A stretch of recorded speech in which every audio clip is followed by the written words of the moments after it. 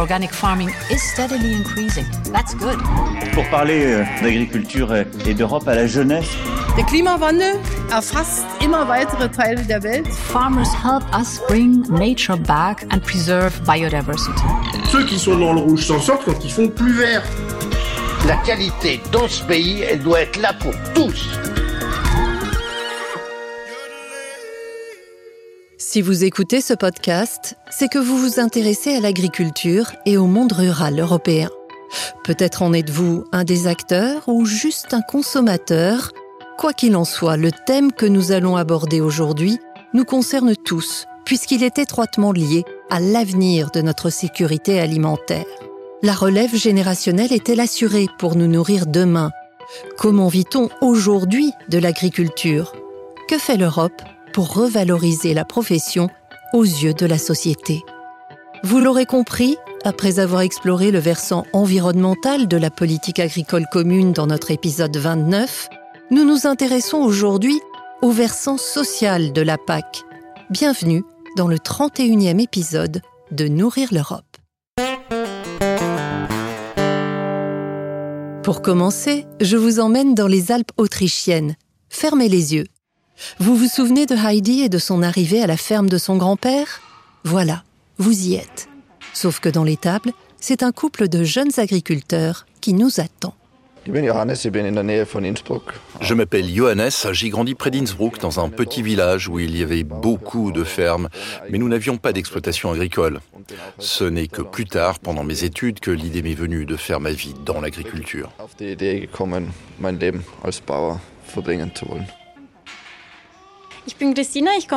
Je m'appelle Christina, je viens de Haute-Autriche.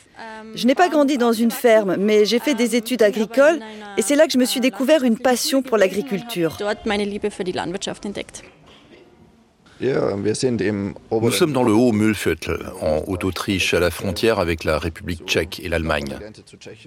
La région est surtout connue pour la forêt de Bohême, c'est tout près de chez nous. Nous sommes actuellement dans notre nouvelle étable que nous avons construite cette année. On a environ 50 chèvres adultes qui se promènent avec leurs petits. Elles sont en train de déjeuner là.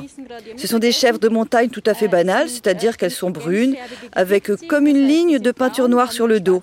Et elles aiment profiter du beau temps.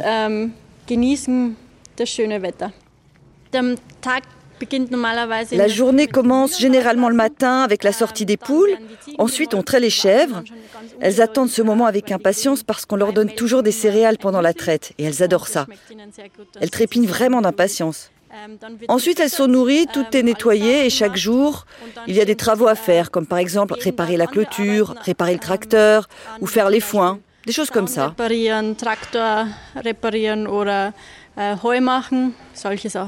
Exploiter une ferme était leur rêve, c'est aujourd'hui leur réalité. Pourtant, ce n'était pas gagné d'avance dans la mesure où ni Christina ni Johannes n'étaient issus de lignées agricoles. Comprenez, pas de ferme à hériter. Leur bonne fée s'est manifestée sous les traits d'une ONG autrichienne créée en 2013, Perspektive Landwirtschaft, Perspektive agriculture en français. Son rôle ? Mettre en contact les aspirants agriculteurs, principalement des jeunes, avec des agriculteurs qui souhaitent lever le pied ou prendre leur retraite. Nous sommes tombés par hasard sur le site web Perspektive Landwirtschaft. Une amie nous a envoyé le lien et Johannes en avait entendu parler à l'université de Vienne. C'est comme une application de rencontre pour les gens qui cherchent une ferme. Nous avons visité différentes fermes et quand nous sommes arrivés ici, nous avons eu le coup de foudre.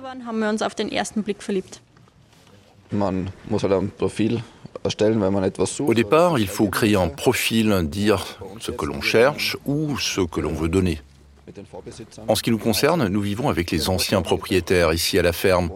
Nous avons des habitations séparées, c'est un luxe. Mais sinon, nous avons des relations très étroites, nous sommes des voisins vraiment très très proches. Et nous travaillons beaucoup ensemble. C'est plus une famille que de simples voisins.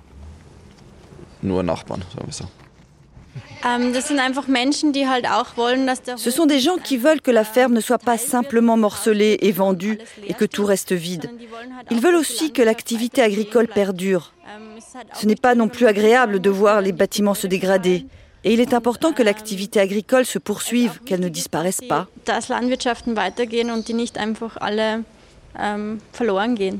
Belle histoire que celle de Christina et Johannes. Merci à eux et à notre reporter Chris Cummins pour avoir recueilli leurs témoignages. Et bien sûr, ce témoignage nous a donné envie d'en savoir plus sur Perspektive Landwirtschaft, l'application qui facilite ce que l'on appelle la succession extra-familiale. Florian Jungreithmeier travaille pour l'ONG. Il nous raconte comment tout a commencé.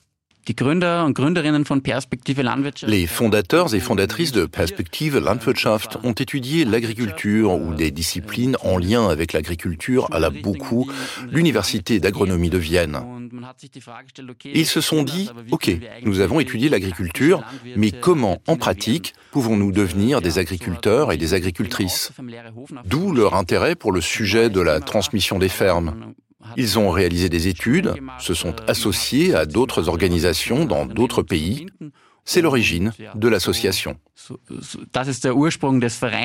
Donc là, on n'est pas dans le cas où la ferme est transmise à un descendant direct. Ça ne doit pas être évident pour un propriétaire qui a consacré sa vie à sa terre. Ce qui est bien sûr très différent, c'est qu'au début, on ne se connaît pas du tout. Il faut apprendre à se connaître.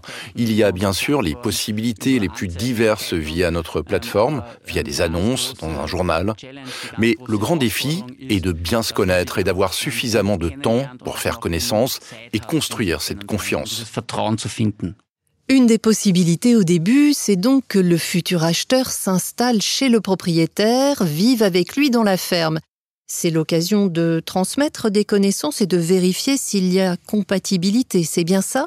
Il existe bien sûr différents modèles de reprise d'exploitation. Tout d'abord, il est judicieux de louer quelque chose pendant une période d'essai afin de voir comment on peut travailler ensemble, comment fonctionne la cohabitation. Et puis, dans une phase ultérieure, il y a des options d'achat diverses.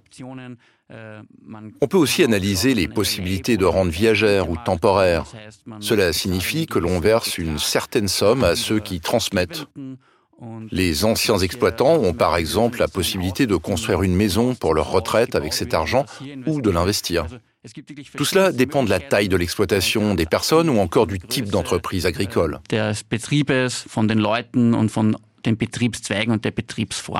Votre profession est entièrement dédiée au renouvellement des générations dans les exploitations agricoles. Qu'est-ce qui vous passionne dans ce processus ? Ce qui est vraiment très positif, c'est qu'il y a beaucoup de personnes, beaucoup de jeunes qui voient leur avenir dans l'agriculture, mais aussi dans la société en général. Je pense que c'est une chance énorme pour l'agriculture, parce qu'il y a beaucoup d'idées nouvelles, d'innovation. Et je pense que parfois, dans les familles d'agriculteurs, on a des ornières. On est prisonnier de la routine, de l'exploitation. Les jeunes apportent beaucoup d'idées qu'ils veulent mettre en œuvre. Et c'est pourquoi la succession extra-familiale offre une chance énorme pour une agriculture innovante. Quelles sont les difficultés que vous rencontrez le plus souvent dans l'accompagnement des jeunes générations ? D'une manière générale, on peut dire merci, parce qu'il y a déjà de très bonnes aides dans ce domaine, y compris pour les jeunes agriculteurs et agricultrices, en particulier pour les successions ou les transmissions d'exploitation en général. Ce serait bien si les jeunes pouvaient bénéficier d'un soutien encore plus spécifique, par exemple pour la phase initiale, qu'on adapte les impôts en conséquence, parce qu'en Autriche, il y a une grande différence selon que l'exploitation est intrafamiliale ou non. Et nous trouvons cela injuste. Ce devrait être la même chose pour tout le monde. Merci, Florian Jungreithmeier. Mettons le cap à présent sur un voisin septentrional de l'Autriche, la Slovénie. Nous y retrouvons Doris Letina, arboricultrice et vice-présidente du Conseil européen des jeunes agriculteurs. La première chose que Doris Letina m'a expliqué, c'est que seuls 6% des agriculteurs européens sont des jeunes.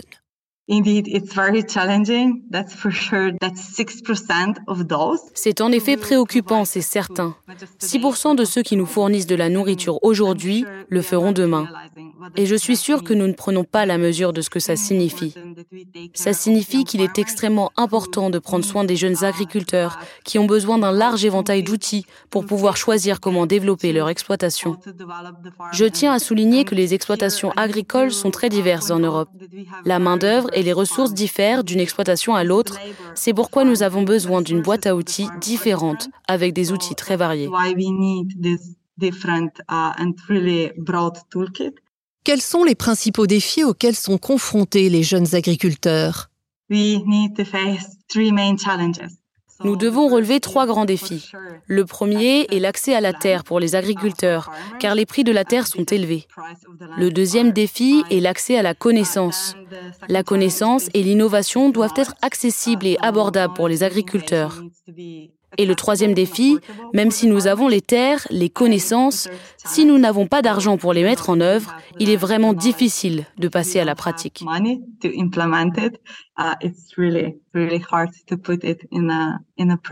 Nous avons fait un gros plan dans ce podcast sur un cas de succession extrafamiliale en Autriche. Mais la plupart des exploitations agricoles se transmettent entre les générations d'une même famille. Je crois savoir que vous vivez et travaillez à la ferme avec votre mère et votre frère. Quel est votre point de vue sur le renouvellement générationnel dans l'agriculture ? Quelle est la différence avec les autres secteurs ? Dans une exploitation agricole, vous vivez et travaillez avec les mêmes personnes. Vous prenez le petit déjeuner avec les personnes avec lesquelles vous vous disputez au milieu de la journée, puis vous devez vous asseoir avec elles pour le dîner. Et ce n'est pas facile, parce que si vous avez un travail, vous allez au travail, vous y passez 8 heures, puis vous rentrez chez vous. Vous vous détendez un peu. Travailler dans une ferme est très solitaire, mais le réseau de l'agriculteur est également plus petit. Et c'est pourquoi le renouvellement des générations est très complexe. La vie d'une agricultrice ou d'un agriculteur, tant sur le plan professionnel que personnel, peut donc être intense. Quelles sont les implications de cette situation pour les individus ? L'agriculteur doit s'occuper de tout, mais nous oublions qu'il est parfois bon de prendre soin de soi. Le temps libre est donc important.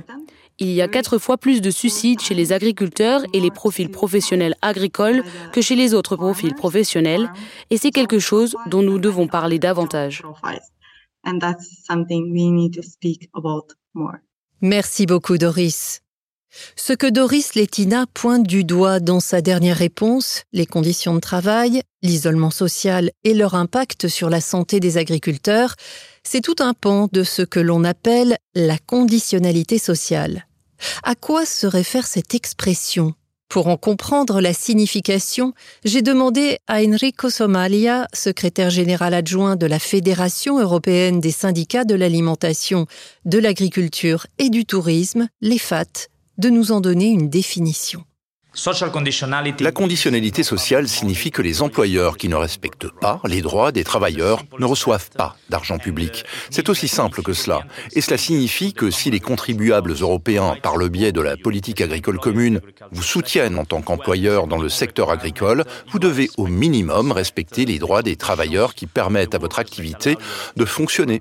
La conditionnalité sociale est donc un principe qui est juste et qui assure la justice sociale dans l'un des secteurs les plus précaires de l'économie. Est-ce que vous pouvez illustrer concrètement ce que vous entendez par précarité dans le secteur agricole ? Les défis auxquels sont confrontés les travailleurs agricoles sont nombreux en Europe. Bas salaire, travail précaire, heures de travail non enregistrées, absence de couverture sociale, conditions de logement déplorables. De plus, l'agriculture est l'un des secteurs les plus dangereux de l'économie avec un taux très élevé d'accidents mortels et non mortels. Enfin, n'oublions pas que l'agriculture représente également un taux très important de travail non déclaré. La conditionnalité sociale peut donc réellement contribuer à l'amélioration des conditions de travail dans le secteur agricole, à la résolution de tous ces problèmes et à l'amélioration des normes de travail dans l'un des secteurs les plus précaires de l'économie. Vous avez fait campagne pour l'intégration du principe de conditionnalité sociale à la nouvelle PAC.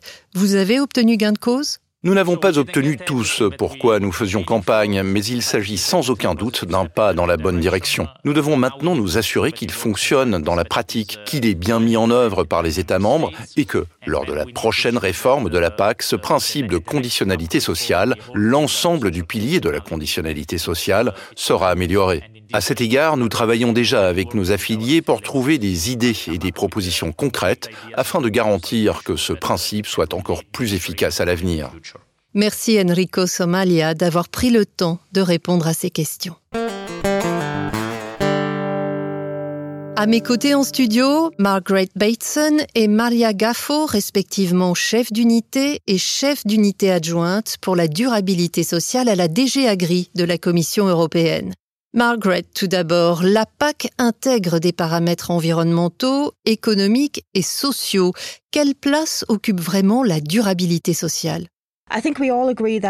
Nous sommes tous d'accord pour dire que la durabilité environnementale est extrêmement importante. Elle doit également être économiquement viable, car si elle n'est pas rentable, personne ne l'exploitera. Mais parfois, la durabilité sociale est un peu oubliée, alors qu'elle est nécessaire pour garantir une qualité de vie décente à tous les membres de la communauté agricole.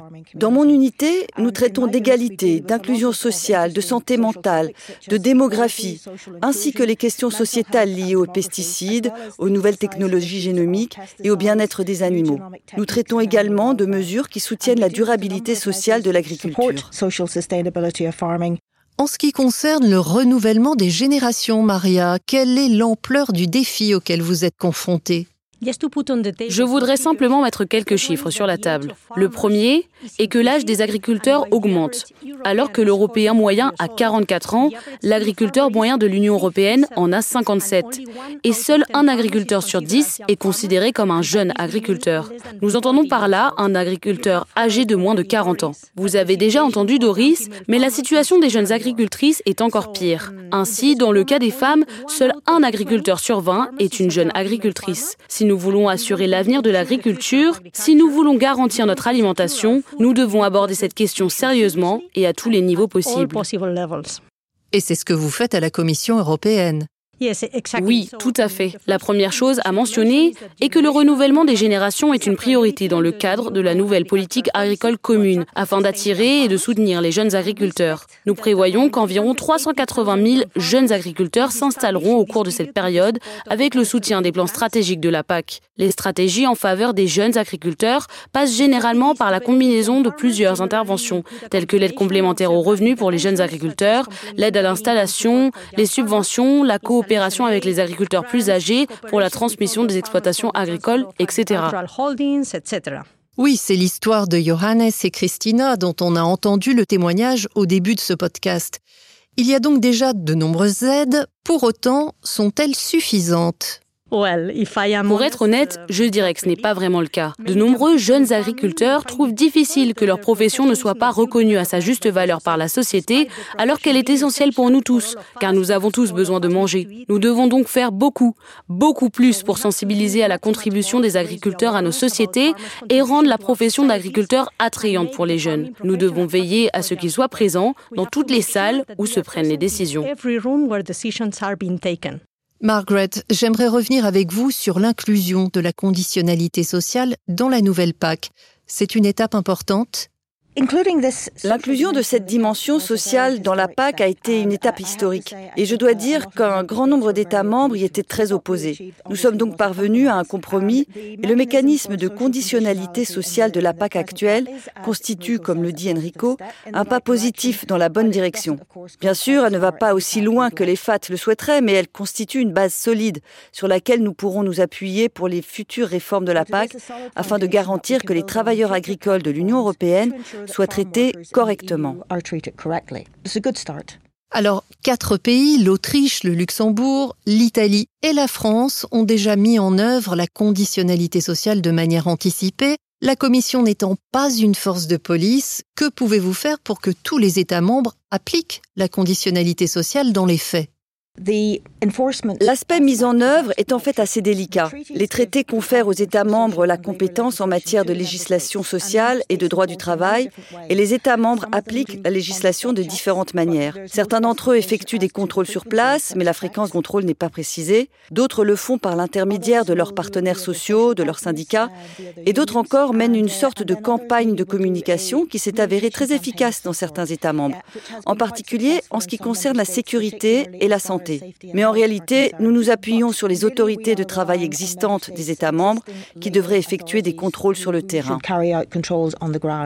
Il reste donc encore beaucoup à faire pour renforcer la dimension sociale de la PAC, indispensable, on l'aura compris, à l'avenir de l'agriculture européenne et à notre sécurité alimentaire. María, Margaret, merci d'être venue partager votre expertise du sujet. Ainsi s'achève ce 31e épisode de Nourrir l'Europe. Merci à tous mes invités pour leur contribution à ce podcast. Nous aurons l'occasion, dans une prochaine édition, de nous intéresser plus en détail au volet économique de la PAC. D'ici là, profitez de l'été pour consommer local et de saison. Et surtout, prenez soin de vous. Organic farming is steadily increasing. That's good. Pour parler d'agriculture et d'Europe à la jeunesse.